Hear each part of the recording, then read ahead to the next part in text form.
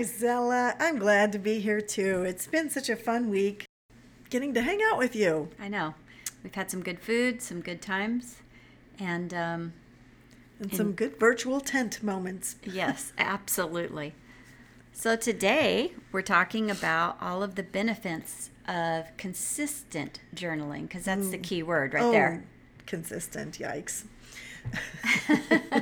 Weren't you just saying before we started that you found some journal pages from when you were in the 7th grade? Yeah, I did. When on my last move, I ran across some old journals that I had been keeping, and here were these notebooks started and maybe had a few months worth of entries, and then, Fizzled out? yeah, they kind of got left behind. But yet I still kept them. Yes, because it's a record of your story, and that's the fun part of journaling. But there's so many benefits that we need to unpack. And it's interesting, as I go back and I was reading through some of these pages, I was like, I don't remember doing that. I don't remember doing that either. Really? I thought that? Yeah. So it was kind of enlightening to go back and see what I was doing and thinking in an earlier time in my life that now I don't recall. What were the journal entries about boyfriends? Or potential crushes? There was a couple of entries, but a lot of it had to do with just like things going on in life and projects and the whole spectrum. Interesting. Yeah. So let's talk about the health benefits of consistent journaling. Yeah, because, everybody says, oh, keep a journal, and it probably is like our New Year's resolution, keep a journal, blah, blah, blah. But then we don't really think of, we think of it more as a chore instead of as maybe even something like a sacred activity or a ritual that we do. And we don't think about the health benefits that are associated with it. But Wendy has come across several articles, and then, of course, from her own experience with coaching and teaching, journaling is an important part of managing stress. And for me, I know it's a great way to reflect on triggers and different things that are bothering me, fear, anxiety. So we're going to unpack that for you. Yeah. I found over the years that, going back to reading back on those old entries, a lot of those journal entries were unpacking some of those moments of stress and anxiety and, I don't know what to do about this situation. And if I did this, blah, blah, blah, blah. If I did that, blah, blah, blah, blah. It was a way to kind of unpack what I was worried about at the time. And so as I've read more about it, it really is key that we take that time to unpack our feelings. Mm-hmm. We are, as we've said in probably multiple podcasts, emotionally constipated today. We just don't have a grasp on our emotions. We don't know how to express them, except, unfortunately, in a lot of cases, in a bullying type of a fashion. Right. And so by taking that time to write, it allows us to kind of really think about things before we react. Mm-hmm. And I think that's the key right there, because one thing I'm working on personally is impulse versus purpose-driven speech. And when I take the time to journal about situations or events that have happened that I haven't liked the outcome, or I've been hard on myself as to how I reacted, if I journal about it, then I can look at the triggers, I can look at the habits, I can look at the patterns, and then I can fine-tune that area because it's on paper. Now I can see it. Instead of just constantly replaying it in your mind, like this broken loop that's driving you nuts, now you've got it on paper, and you can see it, analyze it, decide what you're going to do with it. Yeah, and for me, it's like I love looking at words and thinking about how words connect, or their etymology, if you will. And there's the one when you're writing it down, you get to actually see those words. Right. And then you might see different ways that the words are connected. For example, act and react. Mm-hmm. So when we're reacting, we're basically acting like the other person. Mm-hmm. But when we take time to think and ponder, or I love what you said about impulse versus intentional, Mm-hmm. is that now we can choose to act. Right. Instead of Instead having of our chain jerked. copying somebody else's actions. Right. Yeah. And then with that same thing, when we can write these down, think about lists, it helps us prioritize what's important to us.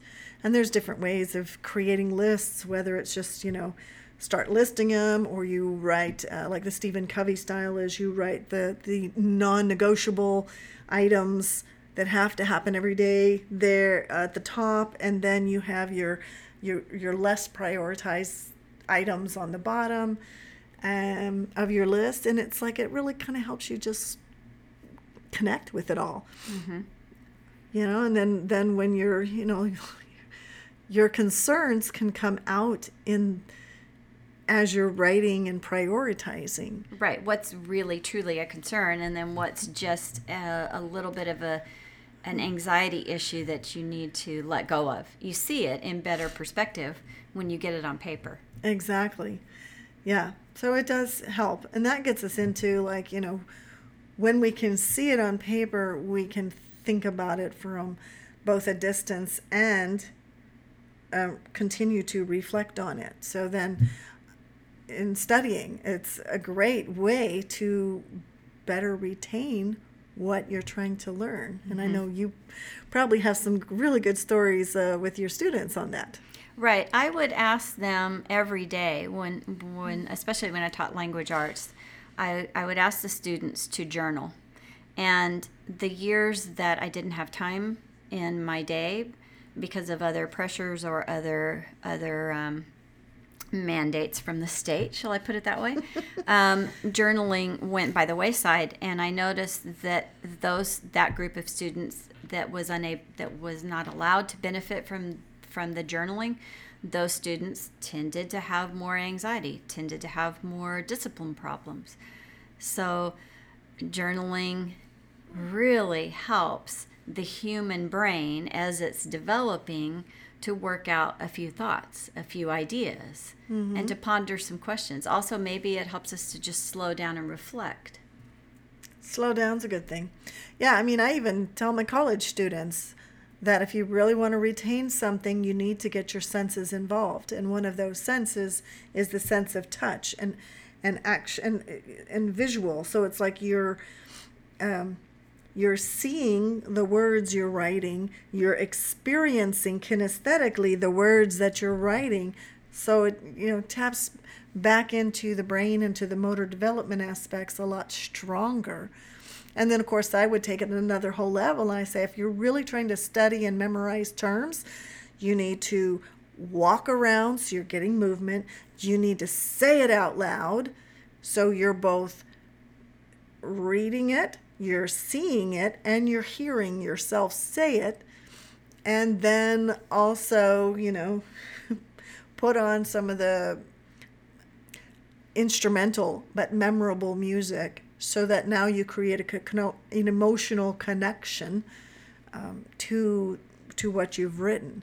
And they look at me like, huh? Right. Because we've become a society that relies on the computer, and we've lost that kinesthetic awareness that is so important with seeing your own handwriting. And I know a lot of people don't practice cursive anymore. They just jot down whatever they have to.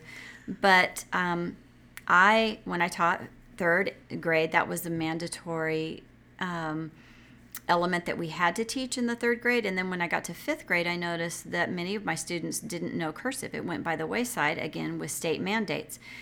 I made my fifth grade students learn cursive. That was something that went home in their homework packet every week, because I had done my research and I knew that there was a mind-body connection with handwriting.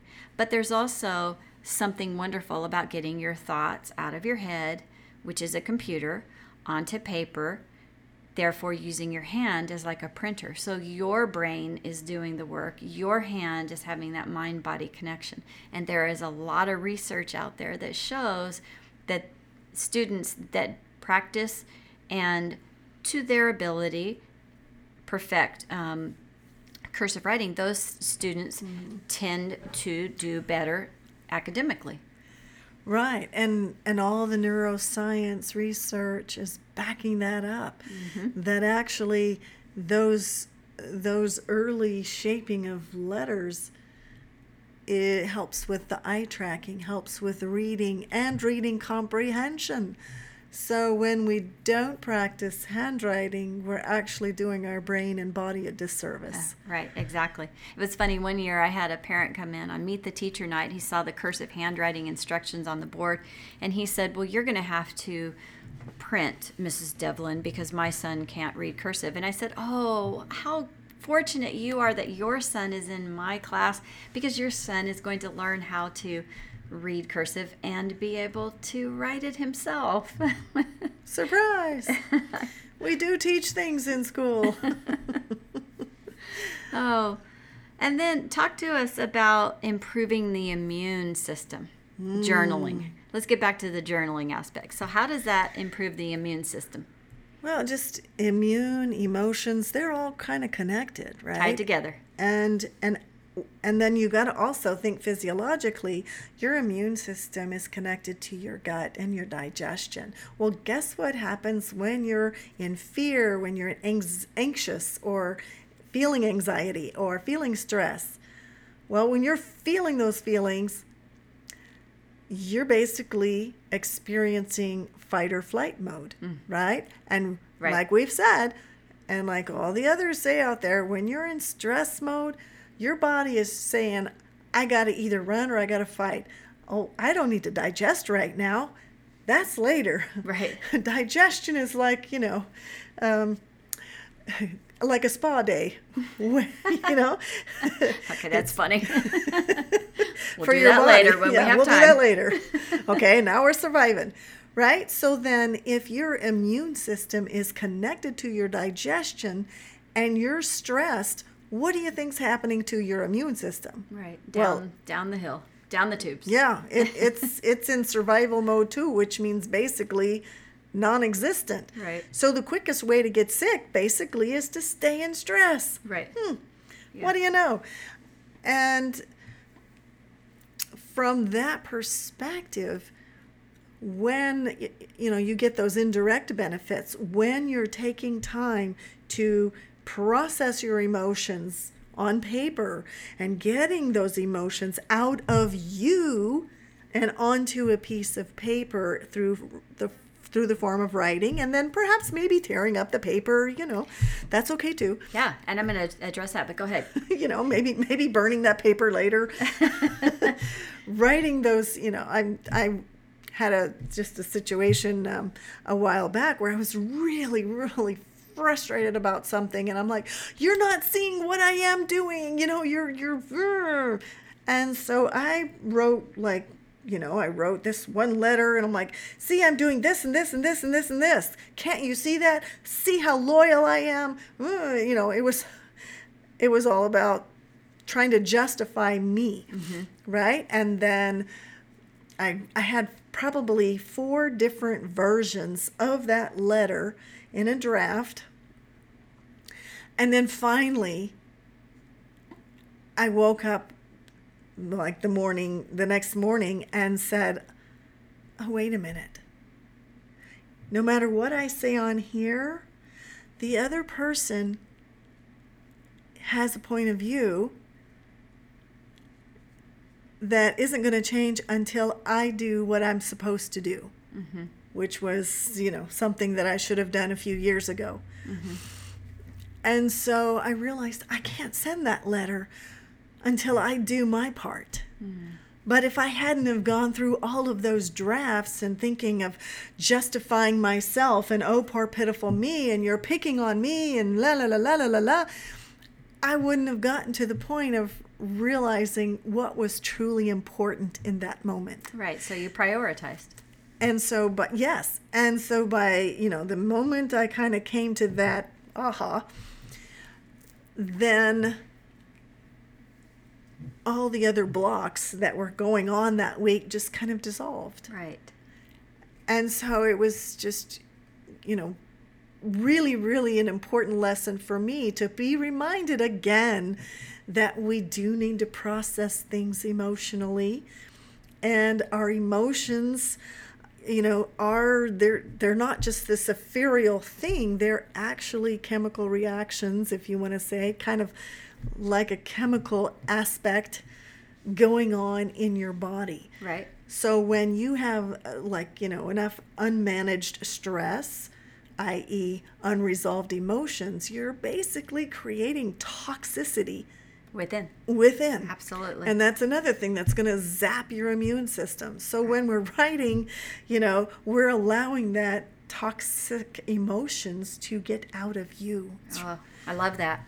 Okay, and then I heard a doctor who is actually a spinal surgeon, and he has quit performing surgeries on the spine because he found that if he has his patients, and we're talking patients in severe back pain, if he has his patients actually write on a piece of paper about the pain, about the frustration, about what triggers it or what makes it worse or what makes it better, but if he has them write on it, and he says write on one piece of paper, one sentence, your handwriting, and then tear it up, throw it away, and get in the habit. He has his patients doing this for 2 or 3 weeks, and people who were in chronic severe pain that were begging for surgery, thinking that would alleviate the back pain. And this one man in particular had 7 back surgeries Ouch. already, and the surgeon said, I can't do another surgery on you. So that's what prompted him to find another way to help this poor guy. But so anyway, what he found is that with this first test case, this man who had been thrown from a horse and had severe spinal injuries, and like I said, 7 surgeries. Now he is able to manage his pain. Does he have days of pain? Yes, but is it chronic? Is it debilitating? No. And what was the one thing that he changed? He's not taking meds. He has had no more surgeries, but he makes a daily habit of writing down something about his pain. And he has learned through that there are other things triggering the pain besides the spinal damage. It's a huge emotional connection. Right. And so, like I said, this doctor is no longer performing surgeries. And now he's on a campaign to get other surgeons to back off. Sure, there's surgeries that are necessary and Right. and have to happen, but not always. But we can go from least invasive to most invasive. Right. Follow the steps. Right. And that's where surgery, there is a place for surgery, but it doesn't have to be the very first thing you jump to. Right. Yeah. And that reminds me actually of Lady Gaga. I was able to hear her interview with Oprah at the beginning of the year, and she was talking about her own journey of being in literally chronic pain all day long, every day, from her own health issues, and how that's impacted both, all different aspects of her life. And she talks about her own journey. So I would, recommend that you go check out that interview.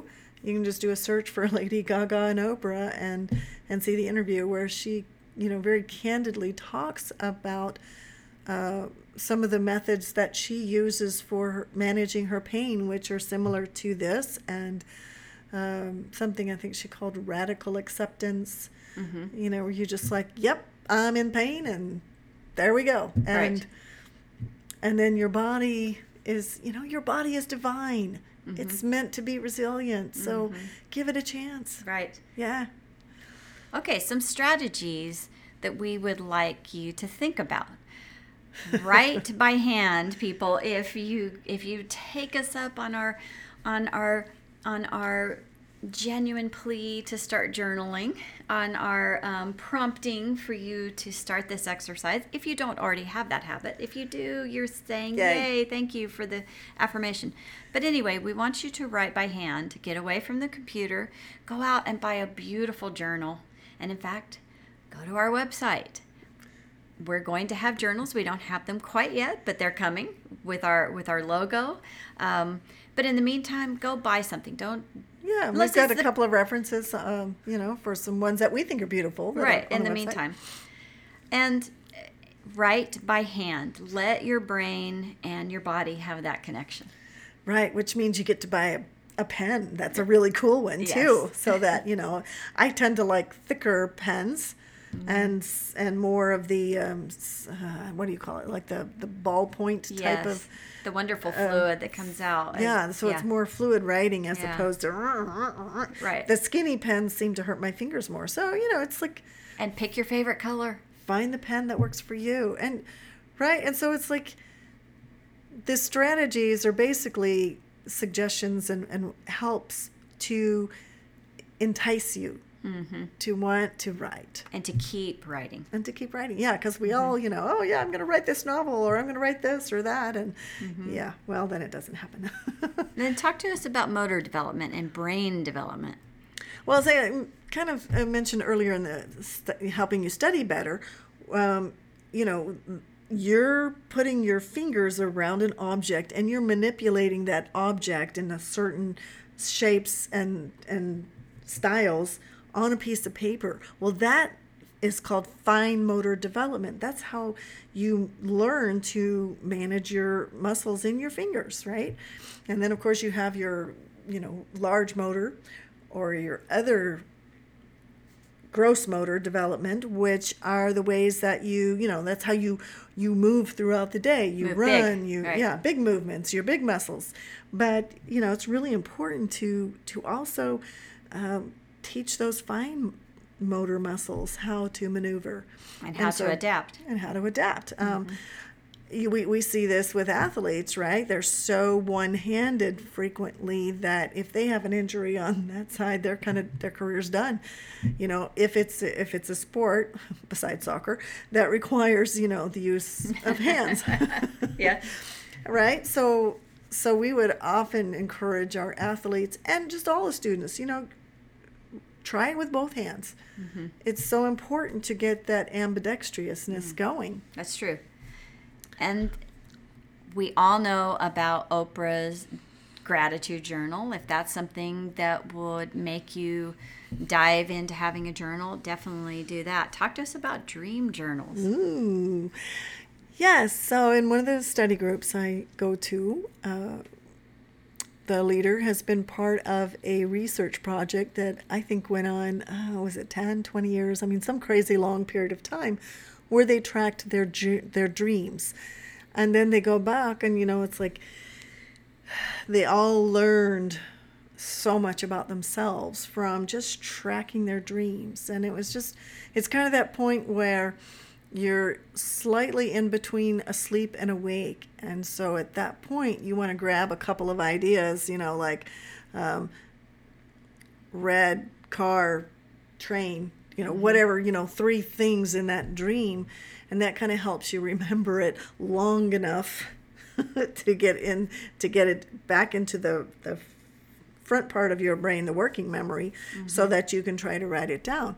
But as you're tracking your dreams, sometimes, the most incredible revelations, if you will, are coming to you through your dreams. Through your sleep patterns. And so, it's like, yes, I want to remember that. Right. Right? Because I literally, my best ideas happen either when I'm waking up from a dream, or remembering the dream, or taking a walk. Like if I hit this mental block, I'll go walk to the other room, and frequently I end up in the bathroom, and then, that's it. And then I can walk back and get that idea out of your head. And get that idea. So it's, not exactly dreaming, but in a way it's, allowing space for that revelation. And by just simply keeping track of that journal, we're now basically telling our souls, our higher self, that I value what you're telling me and I want to hear more. Right. And then think about it. It's bringing all of our elements of harmony into a centralized place if you're journaling, because inspiration's there, creativity's there. You're going to be able to look at patterns and habits and track what's going on, and then that helps with your expression. It helps with empowerment. And then I'm missing one. What is it? Creativity. Yeah. Yeah, some of my and wisdom. Actually, I'm missing wisdom. Wisdom. And then of course wisdom. Yeah, if we're listening to our higher self and we're getting that onto paper, we're going to gain insight that's going to help us make better decisions. Another thing that I used when I was teaching is mind maps, and I love those. And we're going to have an example on the webpage to show you. But the basic idea is anybody can draw a stick figure. Yep. Anybody can draw my preferred form of drawing. Right. But you're with mind maps, you're helping the creative aspect to bring that in with the cognitive development. And so there's that mind-body connection because you're drawing, right? But you're also doing something different. Instead of words, this time around, sometimes there's words associated with mind mapping. There's, sometimes you just can't draw a picture for some idea. But think about it, light bulb idea, right? Books.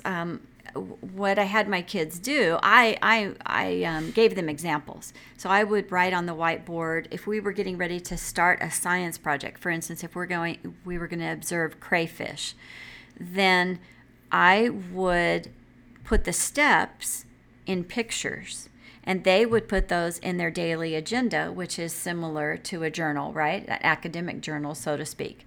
And they knew that they had to follow certain steps when we went to the science lab, and they were more inclined, I noticed, when I went through this whole procedure, like we've talked about earlier, when I set up expectations.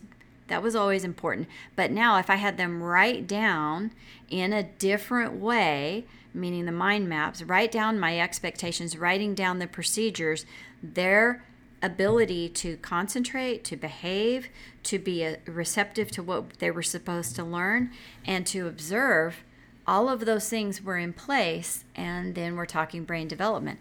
And that's something that we need to consider important for our entire lives. Right. Yeah, I mean, we're teaching students so much more than just names, dates, facts, and places. We're teaching them how to function as an adult and how to think. Mm-hmm.